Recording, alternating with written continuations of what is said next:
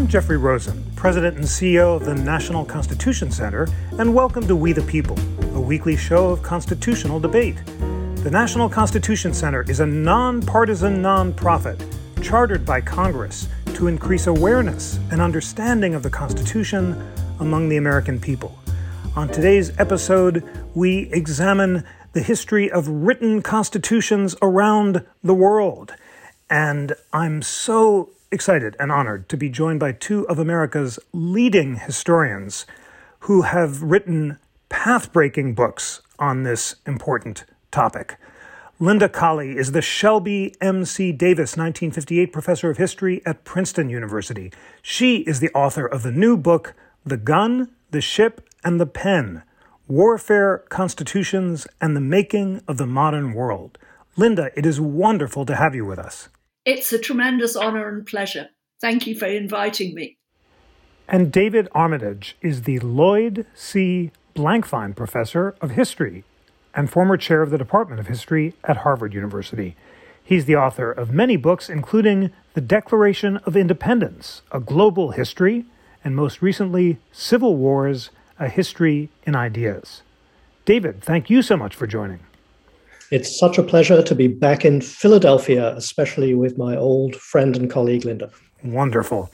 Well, Linda, your new book has inspired extraordinary praise. Jill Lepore of The New Yorker has said if there were a Nobel Prize in history, Colley would be my nominee, and she calls your new book incandescent and paradigm shifting.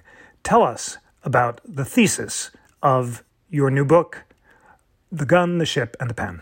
Well, with this book, I wanted really to do two things. There have been codes of law and rules of government written out since ancient times. But I wanted to look at something rather more specific than that. From about 1750, single document constitutions that are much more mass-produced start spreading at an exponential rate across continents.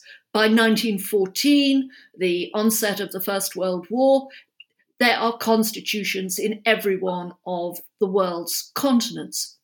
So I wanted to try and work out why that was. And the thesis that I came up with, and which I still believe in, is that there are links between this array of rather different constitutions and shifting patterns of violence and warfare and invasion. In some cases, states are disrupted, new states are created, like the United States, which then choose to write a written constitution to legitimize and launch themselves into the future. But at other times, rulers decide to create these new kind of constitutions because they want more manpower, they want more taxes, and so a constitution becomes a kind of contract between them and their population. At the same time, as wars begin to make more and more demands on people, you also get demands from below. Why should we pay this tax? Why is our government expecting us to do all these things? If we are going to do them, there should be a payback. So again, there's a sort of pressure from below and not just initiative from above.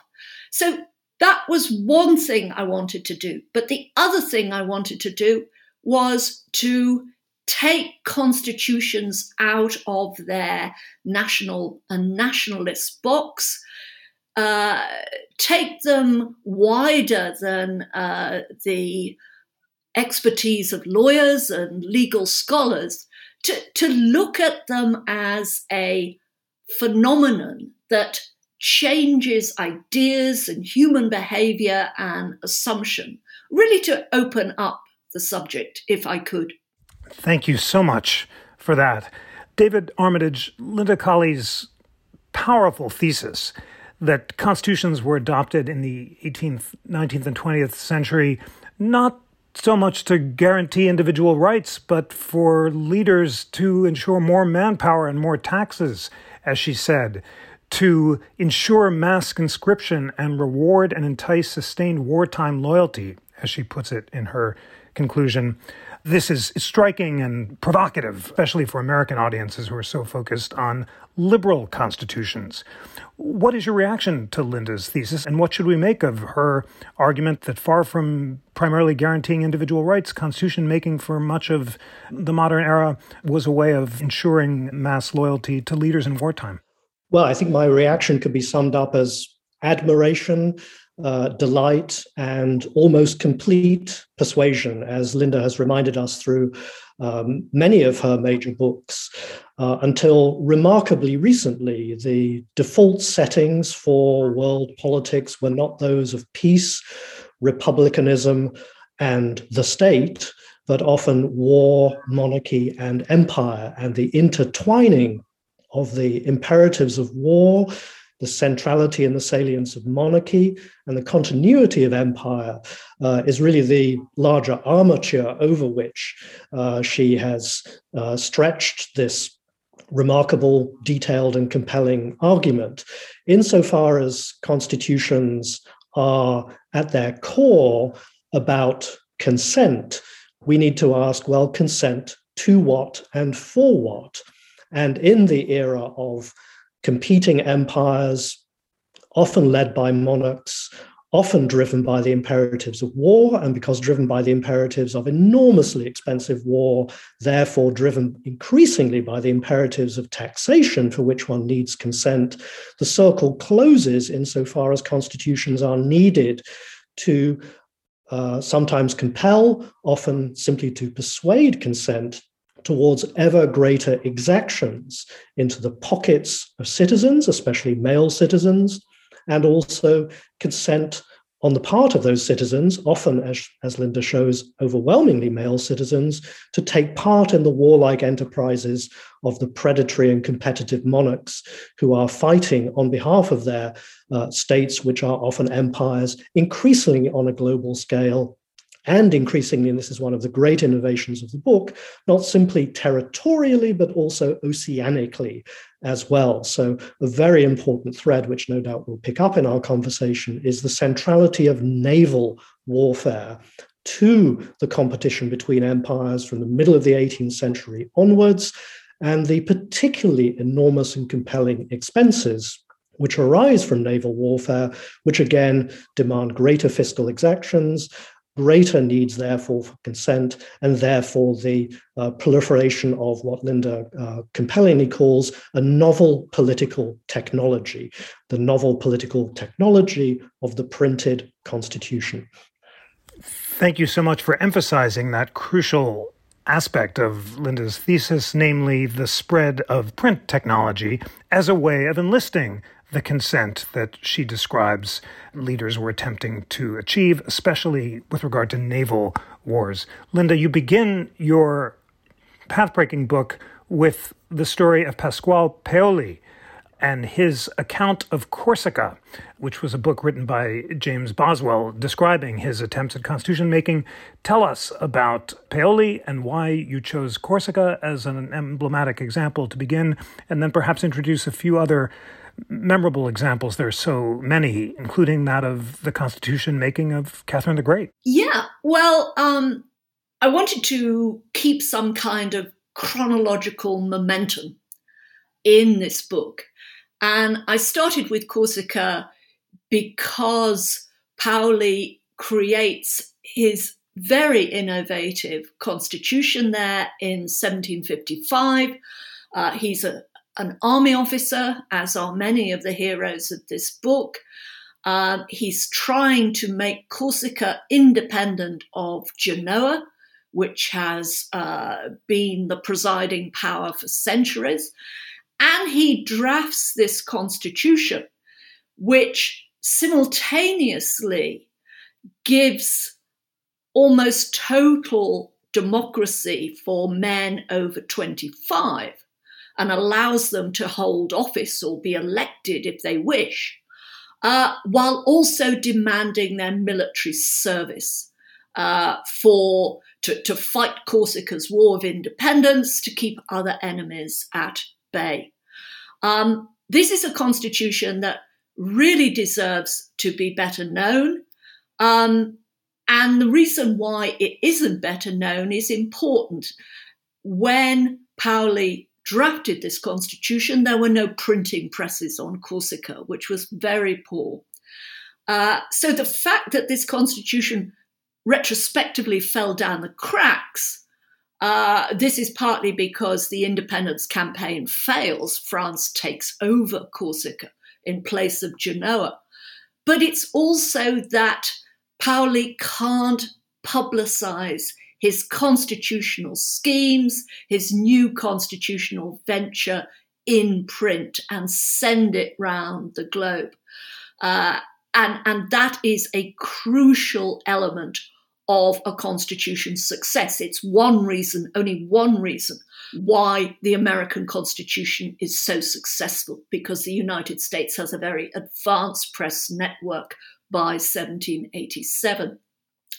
As for Catherine the Great, she doesn't really write a constitution, but she produces this remarkable document called the Nakaz in the 1760s, which is at one level an attempt to reorganize the laws of the Russian Empire, but it goes much further, proposing a welfare system, for example, and mass education, all sorts of things.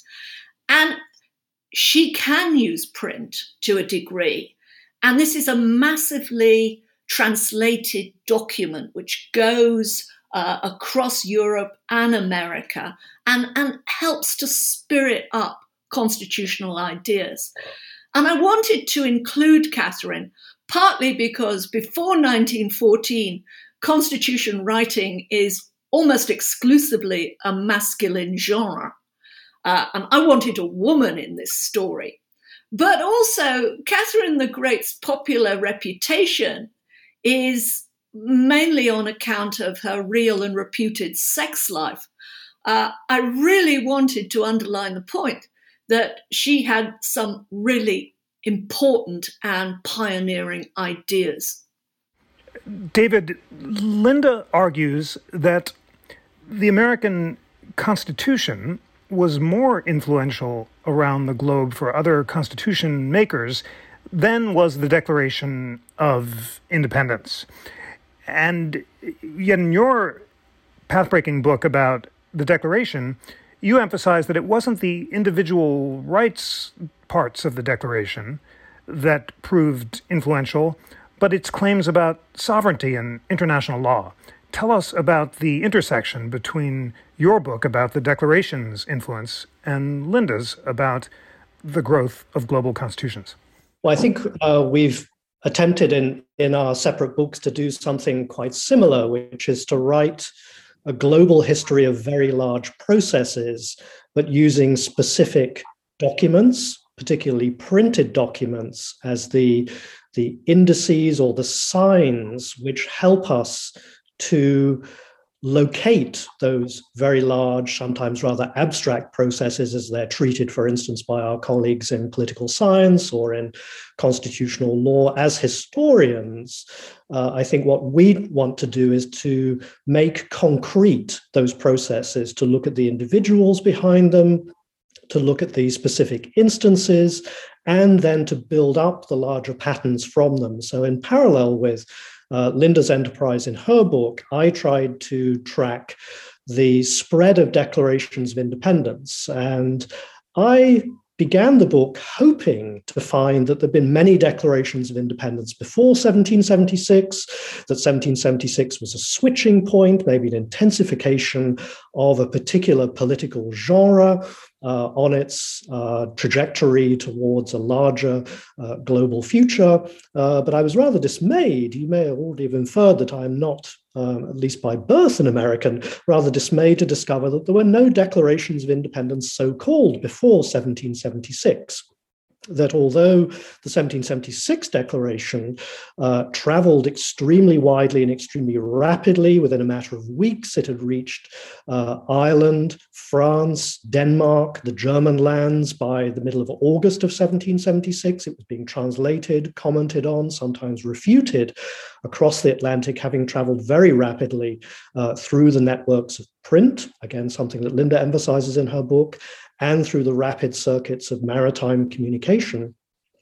After 1783, that is after the Treaty of Paris and the recognition of American independence, it rather drops out of the conversation, even in the United States itself. So the history of the reception, let's say, of the US Declaration of Independence is much more patchy, much more up and down, much more lumpy at particular moments than is the history of the US Constitution, I think. And also the Declaration of Independence becomes a genre distinct from and independent of, pun perhaps intended, independent of the US Declaration of Independence itself. So many declarations of independence, more than 120 of them, more than half of the current members of the United Nations have a document that they call a Declaration of Independence, emerge in the years after 1776, but not always in direct dialogue or under the direct influence of the US Declaration of Independence itself. Something that is said at the time, that is, let's say, the 50 years around the turn of the 19th century, is that the influence of the US state constitutions was as great and certainly also contributed to the prominence of the US Constitution itself. And I think that's something very important to bear in mind. Linda, of course, talks about this in the book, but particularly in France and then in the larger world influenced by France during the course of the Revolutionary and Napoleonic Wars, the impact, as it were, of the collection of constitutions produced in the United States, not simply the single constitution of the United States, that traveling American constitutional package, including the state constitutions, is an enormous toolkit or set of templates which other constitution manufacturers reach for very readily in the 19th century and onwards from there as well. Linda, what so struck me about your book as well as David's is that both of you argue that the primary motivator of the export of declarations and constitutions was not Enlightenment liberalism. It was not ideals of individual rights and limited government, but instead, as you argue, the exigencies of war, and as David argues, the exigencies of sovereignty that led to the spread of these documents. How do you see the relationship between your thesis and David's? And what would you say to American audiences who are surprised about the limited influence of Enlightenment liberalism? I think it's important in all history not to adopt an either-or interpretation, and David would agree with that. I don't think it's a question of, well, is it war or is it Enlightenment or is it print? It's a mixture of all these things. War and different kinds of violence are often a powerful, immediate spur. But how individuals react to that spur is often governed by their prior reading. Many of these actors are influenced by the Enlightenment or by the ancient classics, or they are authors themselves who've written for print in other purposes. It was one of the things that really interested me when I wrote the book, that constitutions have been compartmentalized. We tend to think of them as the creation of lawyers and bureaucrats. But in fact, many of the constitutional activists I look at are engaged in different forms of literary creativity. They are newspaper owners. In some cases, they write books for children. Catherine the Great did, as well as being deeply interested in Enlightenment ideas. So I think we ought to see this extraordinary phenomenon over time, post-1750, as a response to multiple stimuli. I would prioritize war, but I would be the first to admit that it's not the only one. I think, too, that what David and I have in common is that we, as David says, we trace these documents across continents, across boundaries, and we look at how they influence each other in different locations. And of course, as more and more constitutions and more declarations are published and circulate in print, what you do and what you find is that constitution and declaration makers are taking bits from different sources. This is what happens in Norway when they make their constitution in 1814. They are influenced by the American Constitution, but they're also influenced by French constitutions, by Dutch constitutions, and they spin all these things together, as well as adding their own indigenous material. The Indian constitution makers in the late 1940s are doing exactly the same thing. So these texts are increasingly mélange, if you like, of inspiration from different parts of the globe. Thanks so much for that. And your example of Norway is so powerful, with the constitution makers struggling to articulate their role with Sweden, which has seized the territory from Denmark, literally cutting and pasting from the different sources, including Madison, but also the European sources, in order to create a structure of government. David, given that mélange, as Linda puts it, are there any generalizations you can make about what ideas or structures travel globally more effectively than others, or is it always just a question of taking from what's at hand given the exigency of the moment? I think I would completely agree with Linda that we should think of these processes as, let's say, promiscuous and pragmatic, especially if we remember, and as Linda's book very strongly reminds us, the exigencies of war, of state building in war, sometimes building new states through warfare and revolution. We should think of the actors as trying to create consent, and that's why printing presses become so enormously important. We have numerous accounts, for instance, if we just hop to the other side of the Atlantic from Norway for the moment, in Spanish America, the invention of the portable printing press and how important that becomes as an engine of revolution, being able to run off multiple copies of your manifesto, your declaration, or your constitution becomes tremendously important in terms of manufacturing consent. But also in those circumstances, you're reaching for precedents, you're reaching for the templates and the models, which are necessary to create the documents you're going to print, to circulate. And there becomes probably quite a profitable subgenre of print, especially during the Spanish-American revolutions, where collections of translations, not just of constitutions, but of also other handy materials, a chunk of Thomas Paine here, the American Declaration and the French Declaration of Rights there, all translated into Spanish, all bundled together into a handy paperback flat pack, which you can use to write your Constitution, Declaration of Independence, manifesto, whatever you want, from the gobbets, the pieces that have been thrown together by the translators. That becomes a very prominent genre. And again, Linda writes in the book about how prominent the parallel genre of collections of constitutions becomes very rapidly in the wake of the US Constitution. Interestingly, and I still don't have a good answer to why this doesn't happen, the first collections of declarations of independence don't emerge until the 1950s, which is quite different from collections of constitutions. And I think says something about the different imperatives of constitution making and of declaring independence. Declaring independence is a more punctual activity, something that happens at very specific moments, whereas constitution making is something which is continuous, especially through processes of amendment and revision.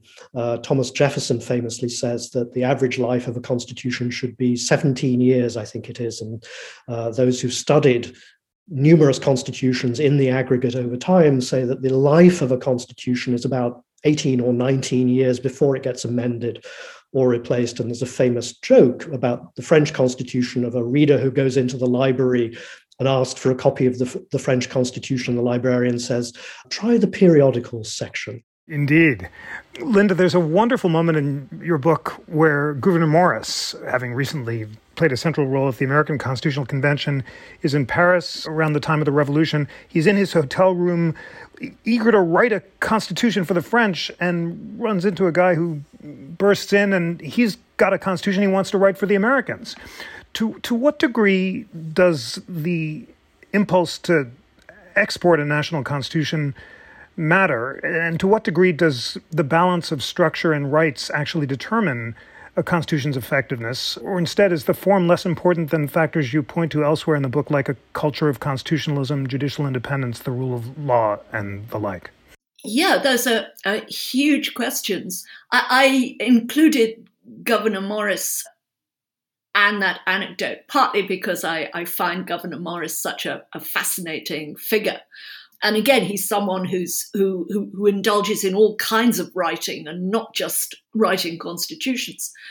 But I also included that anecdote because it shows a cultural tendency, which has often been forgotten, that because these constitutions are always being printed and issued in collections, constitution writing becomes a leisure enterprise, not just a political enterprise, just as you might say, oh, it's raining today. I think I'll try my hand at a novel.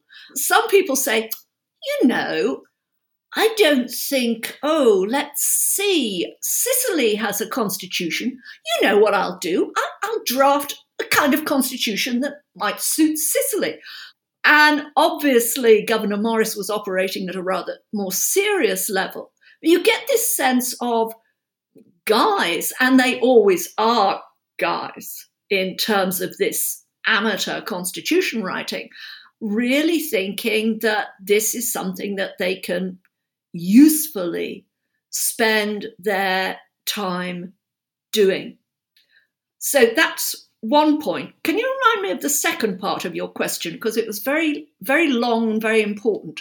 It was one that you raised in your book so powerfully, which is that the text itself, the structure of a constitution, may tell us less about whether it's effective or not in constraining power and guaranteeing rights than other factors like judicial independence or a culture of devotion to the rule of law. Tell us more about that. Well, the point I wanted to get over there was that constitutions can do many things.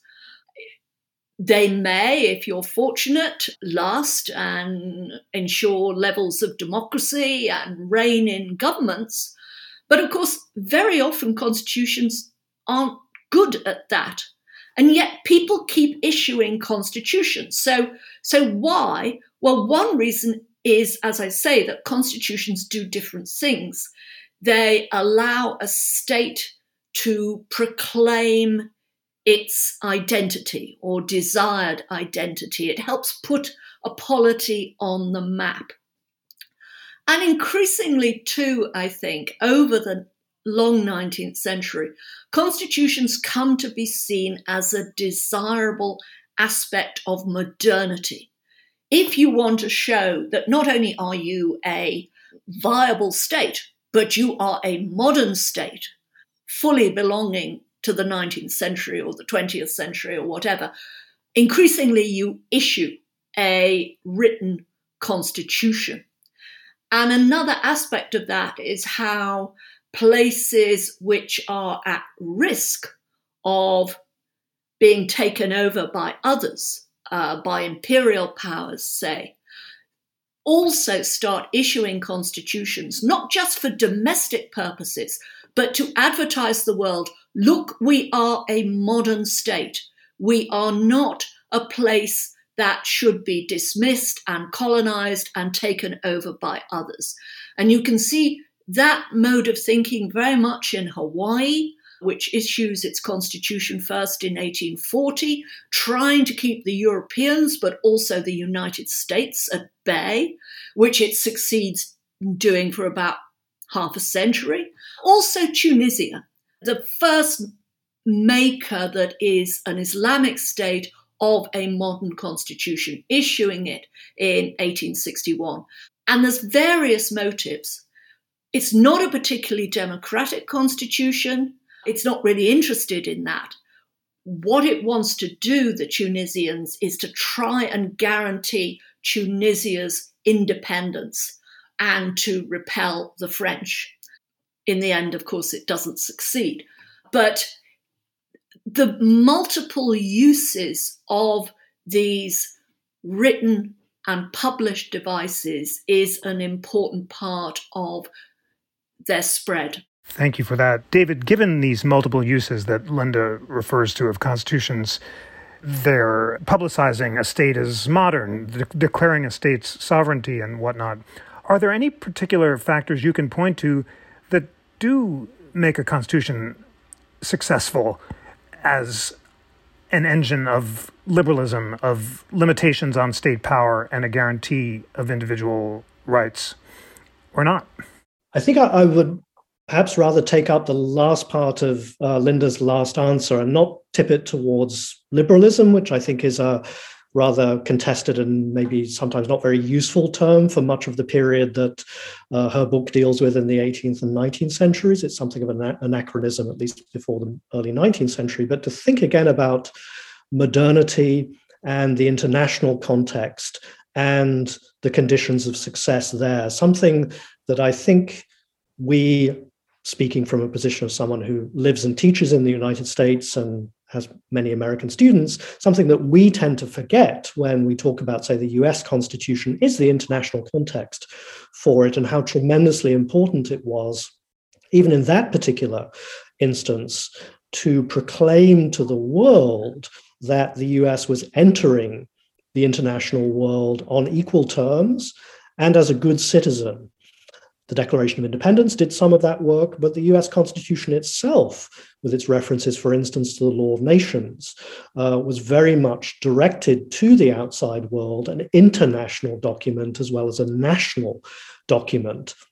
And so part of the reason for printing copies of the US Declaration, as indeed of the later declarations that Linda's just been talking about, was precisely so that those copies would travel outside the borders of the particular nation-state or nation-state empire to other countries, to be translated, to be picked up there, and to be appreciated precisely, again, as an index of the modernity and the good conscience of that particular country, which was now going to be ordered, stable, and somewhat something that could be engaged with on the international stage. So those are terms in relation to security and, let's say, interdependence, which are only contingently and certainly not necessarily related either to democracy or to liberalism necessarily through much of the 19th century. So I noticed, for instance, I was going through George III's library, the bulk of which is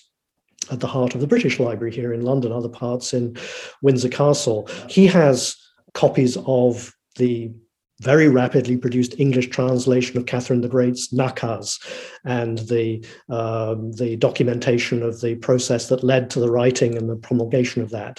He also has a copy of one of the earliest printings of the US Constitution as well. It was necessary for any politician, any ruler who was surveying the international stage to be au fait and up to date with the latest constitutions, and that becomes a very important aspect of the circulation of political knowledge and what we might call the mutual surveillance of sovereigns and monarchs in the 18th and 19th centuries to keep up with their modernization plans. And so by the middle of the 19th century, it becomes as essential to have good sanitation and a ruthless prison system as an index of modernity as it is to have a constitution. And certainly democracy comes somewhat behind those ideals. So liberalism, I think, is not the main heart of the question until at least the latter part of the 19th century, if we're going to discuss those determining factors for success, longevity, and in particular for international acceptance and uptake of constitutions.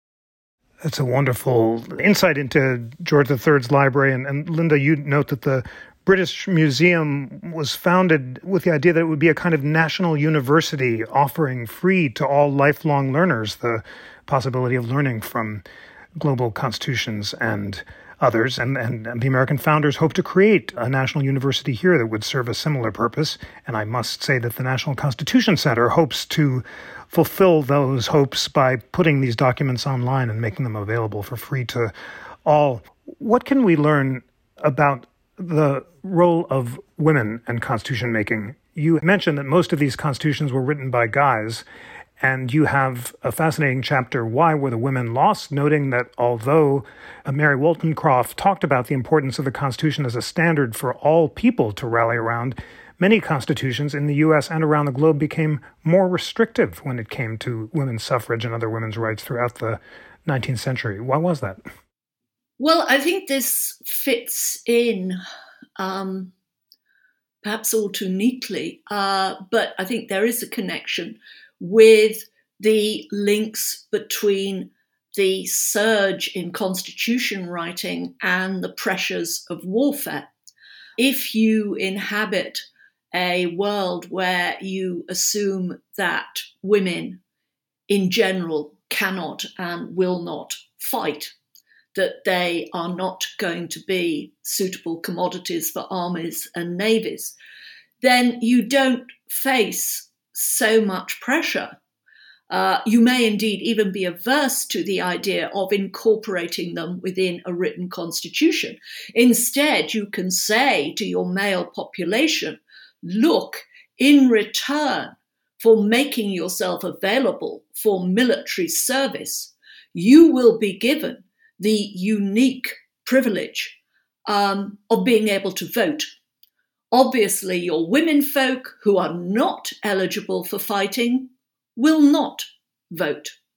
And I think that comes to be widely accepted.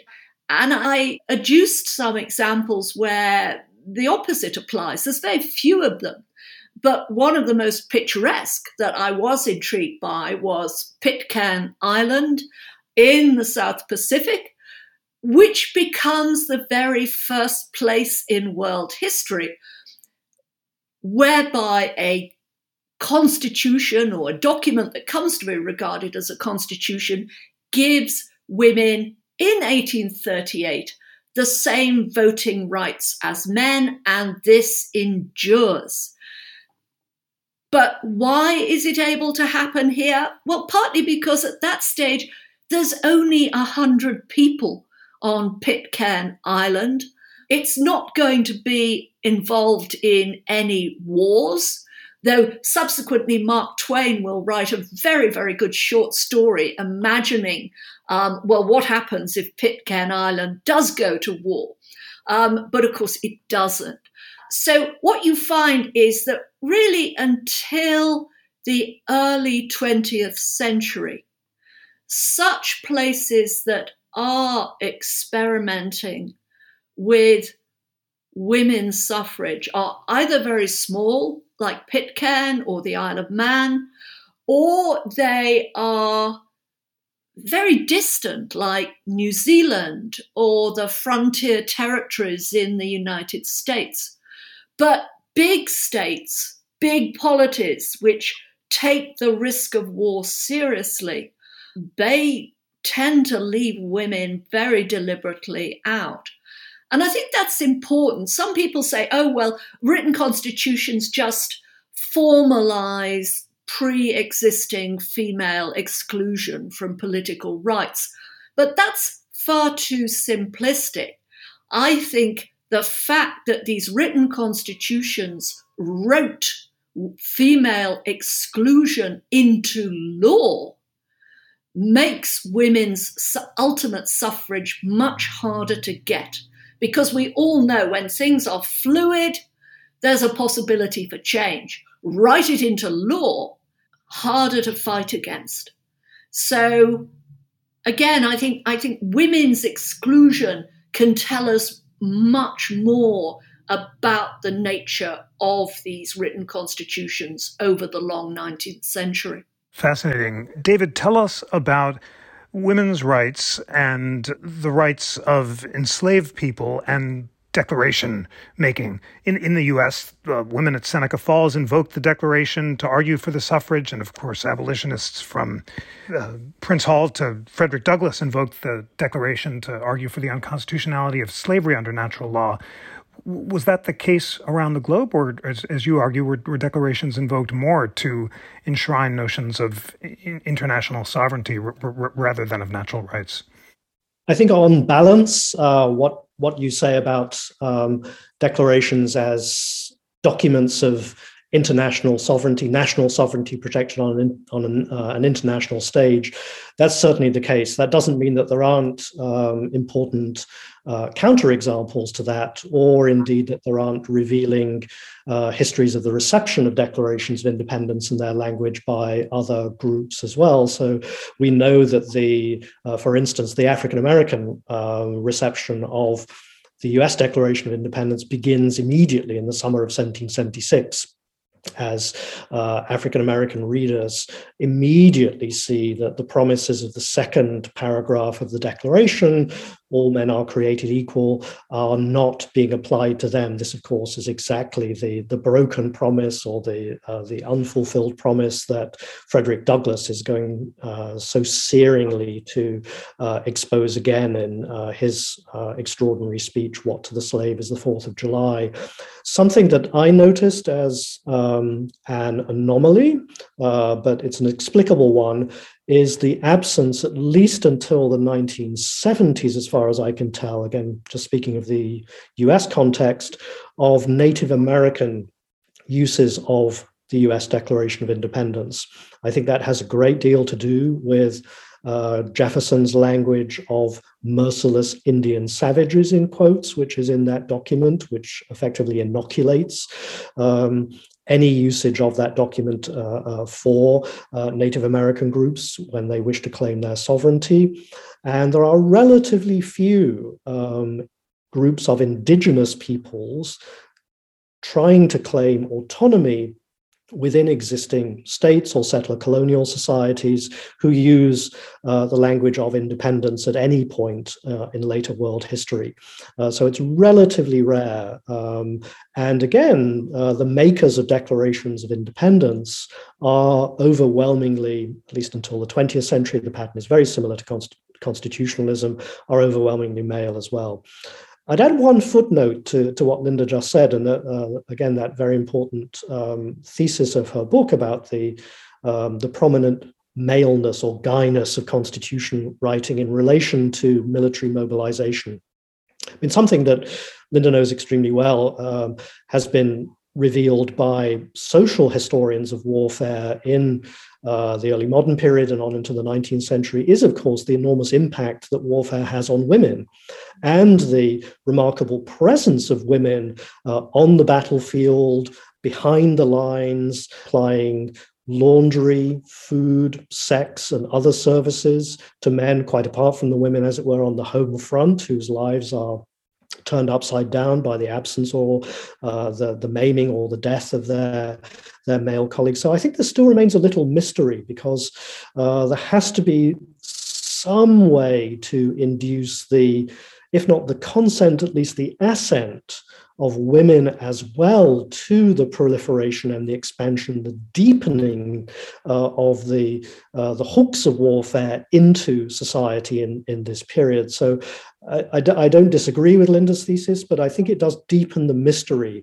about the absence of women in constitution making, since they too needed to be persuaded to be complicit in all of the stresses, the strains, and the turbulences of expanding warfare in this period as well. Many thanks for that. Linda, among the path-breaking contributions of your book is its sustained rebuke to American exceptionalism. A conventional narrative taught in America is that our Constitution sprung Zeus-like from the genius heads of the framers, that it provided a shining example of natural rights for the rest of the world, and as the longest surviving written constitution, continues to provide a frame of government in a way that other states have not experienced. You, for many reasons we've discussed, show that that's quite narrow. And in fact, you put the American Constitution-making experience in the context of the broader wars that were going on at the time and efforts to achieve the mobilization and conscription that other Constitution makers did as well. Tell us about the ways in which the American experience is more illustrative than exceptional of your thesis. I think what I would say is that each constitution is different.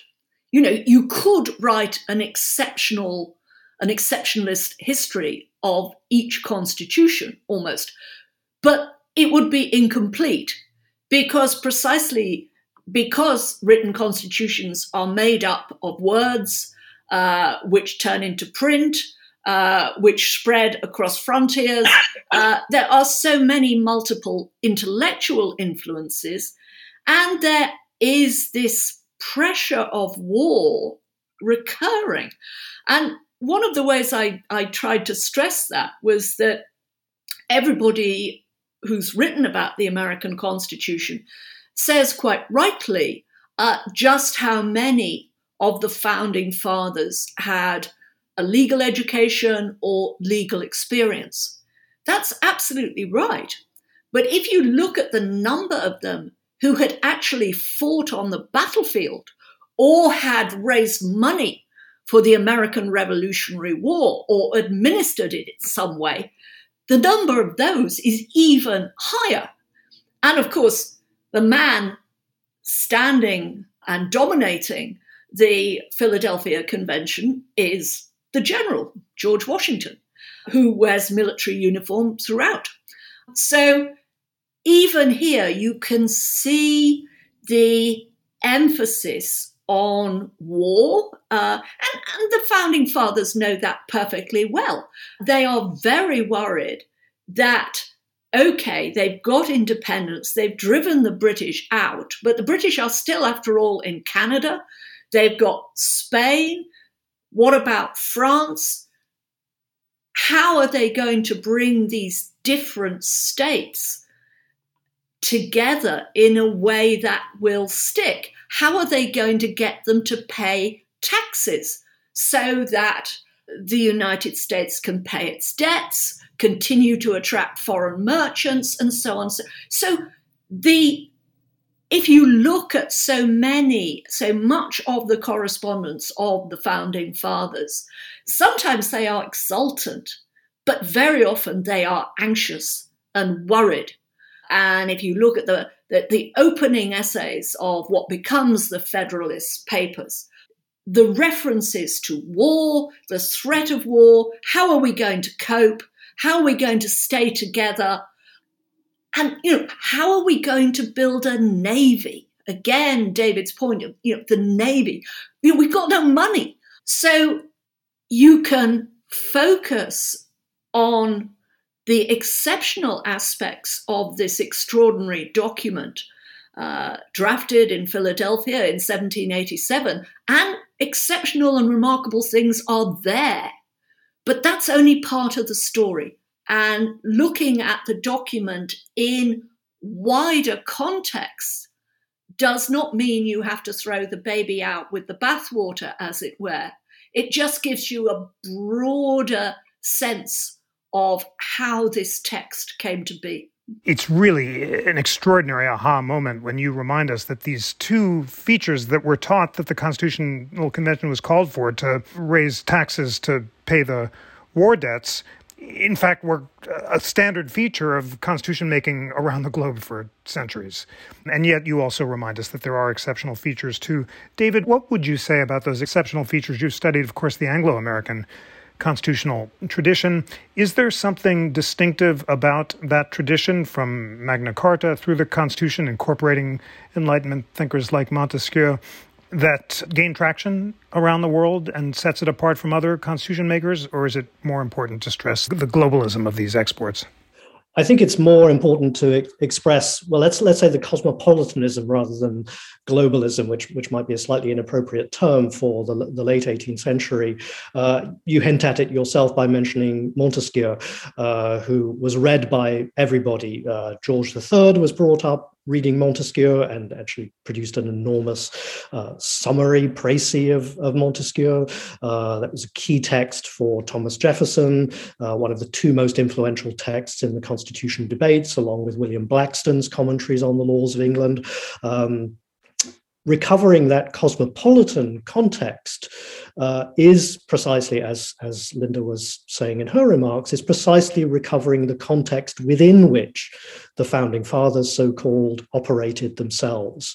There are other studies to be written about how that cosmopolitanism, how that internationalism, how the multilingualism of that moment was written out of American history by exceptionalist historians. But I think it's very important to say that recovering the international and global context of the Constitution, as indeed of the Declaration of Independence, is not some plot by globalist historians of the 21st century to disrupt everything that's wonderful and exceptional about US history. It is, in fact, to recover precisely the horizons, the background, and indeed the motives and intentions of those who authored those documents themselves, and also putting back that context of warfare and militarism. We can remember that even emblematically by recalling that the US Constitution was, of course, thrashed out in secret in Philadelphia, and that secrecy was maintained by armed guards outside Constitution Hall as well. There was a military presence, a ring of steel around that constitution-making moment. I've also noted the wonderful coincidence, actually in a recent review of Linda's book, that the USS Constitution, Old Ironsides, the one surviving ship from the first Federal Navy, is almost like an emblem of the US Constitution itself. It brings together warfare, navalism, the enormous fiscal pressures that warfare created in the 1790s, that outward-looking turn of the American government at that point. And also that when Timothy Pickering sends George Washington a list of the names of potential ships for the Federal Navy, the first one is the United States, the third one is called the President, and the second one is the Constitution. Normally, at least until recently, till I read Linda's book, I didn't bat an eyelid about that. But reading Linda's book, I thought, that's really rather extraordinary. That is exceptional, that within less than a decade of the promulgation of the US Constitution, when at that point there are almost no other national constitutions anywhere in the world, it was an act of extraordinary hubris, one might say, confidence, one could say in another view, to name one of the key ships, which endures to this day, albeit moored in Boston Harbor, the Charlestown Navy Yard. I wouldn't want to put up the USS Constitution in a fight against any modern weaponry, and I tend to feel the same way about the US Constitution, that having lasted 2 centuries may not actually be an advantage. And I think there's been some evidence for that skepticism in recent years, but that may be the subject of another podcast. Well, we'll look forward to convening again for a conversation on that fascinating topic. And for this one, it's time for closing thoughts in this absolutely riveting and deeply illuminating conversation. Linda, with what thoughts would you like to leave we the people listeners about the relationship between warfare, cosmopolitanism, print, and constitution making? I think I want to leave with a rather different comment that, as I say in this book, I came to this topic as an outsider, like David. I'm a Brit. We both come from a country which, alas, doesn't have a codified constitution. So, to a degree, in writing this book, as someone who's moved to the United States, I became a partial convert, but I became an absolute convert to the conviction that these texts, written constitutions, are extraordinary. They are not arid. Some of them are far too long, I have to say. One of the great advantages of the American Constitution is that it is short, or at least in its original incarnation. But they are worth looking at, whatever your interest, whatever your nationality. these should be as much scrutinized and explored and thought about as novels, if you like. Thank you so much for that. David, the last word is to you. What are your closing thoughts for We the People listeners? Well, I think I would agree with Linda that perhaps it takes an insider-outsider's eye, a friendly critic's eye, to see aspects of American history and American founding documents, whether it's the Declaration or the Constitution, that have not perhaps been visible to American historians, and then also to see how extraordinary those documents are when we look at their parallels and other instances of similar documents and what they betoken throughout world history as well. This is all an encouragement to go broad, to go wide, to put the US back into the world. I think Linda's book arrives at exactly the right moment for American readers as well as for readers around the world to reinsert crucial aspects, defining aspects of the American historical experience into a much wider global context. And I think that fits a much larger agenda for the US in the world at the moment. And it will be interesting perhaps to reconvene this conversation in 4 years' time or 10 years' time to see just how these processes have unfolded and indeed what the longer impact of Linda's remarkable book will have been by that point. Thank you so much, Linda Colley and David Armitage, for a memorable conversation about Constitution and Declaration making around the globe. We will hope to reconvene before 4 years' time and continue our learning together. Dear We the People friends, your homework for this week is obvious. Please read Linda Colley's path-breaking new book, The Gun, the Ship, and the Pen, Warfare, Constitutions, and the Making of the Modern World, and David Armitage's The Declaration of Independence, A Global History, as well as their many other illuminating books. Linda and David, for shedding so much constitutional and historical light, thank you so much. Pleasure. Thank you. Thank you, Jeff. Today's show was engineered by Kevin Kilburn and produced by Jackie McDermott. Research was provided by Mac Taylor and Lana Ulrich. Please rate, review, and subscribe to We the People on Apple Podcasts and recommend the show to friends, colleagues, or anyone, anywhere across America and around the globe who is eager for a weekly dose of constitutional conversation and debate. And always remember that the National Constitution Center is a private nonprofit. We rely on the generosity, the passion, the engagement of lifelong learners from across America who are inspired by our nonpartisan mission of constitutional education and debate. And we so appreciate our global listeners as well. You can support the mission by becoming a member at constitutioncenter.org/membership. Give a donation of any amount to support our work, including this podcast, at constitutioncenter.org/donate, or send me an email to let me know that you're listening in, especially from around the world. It's wonderful to get those emails, to realize that people across the planet are hungry for learning together. It's a real privilege to be part of this conversation with you. On behalf of the National Constitution Center, I'm Jeffrey Rosen.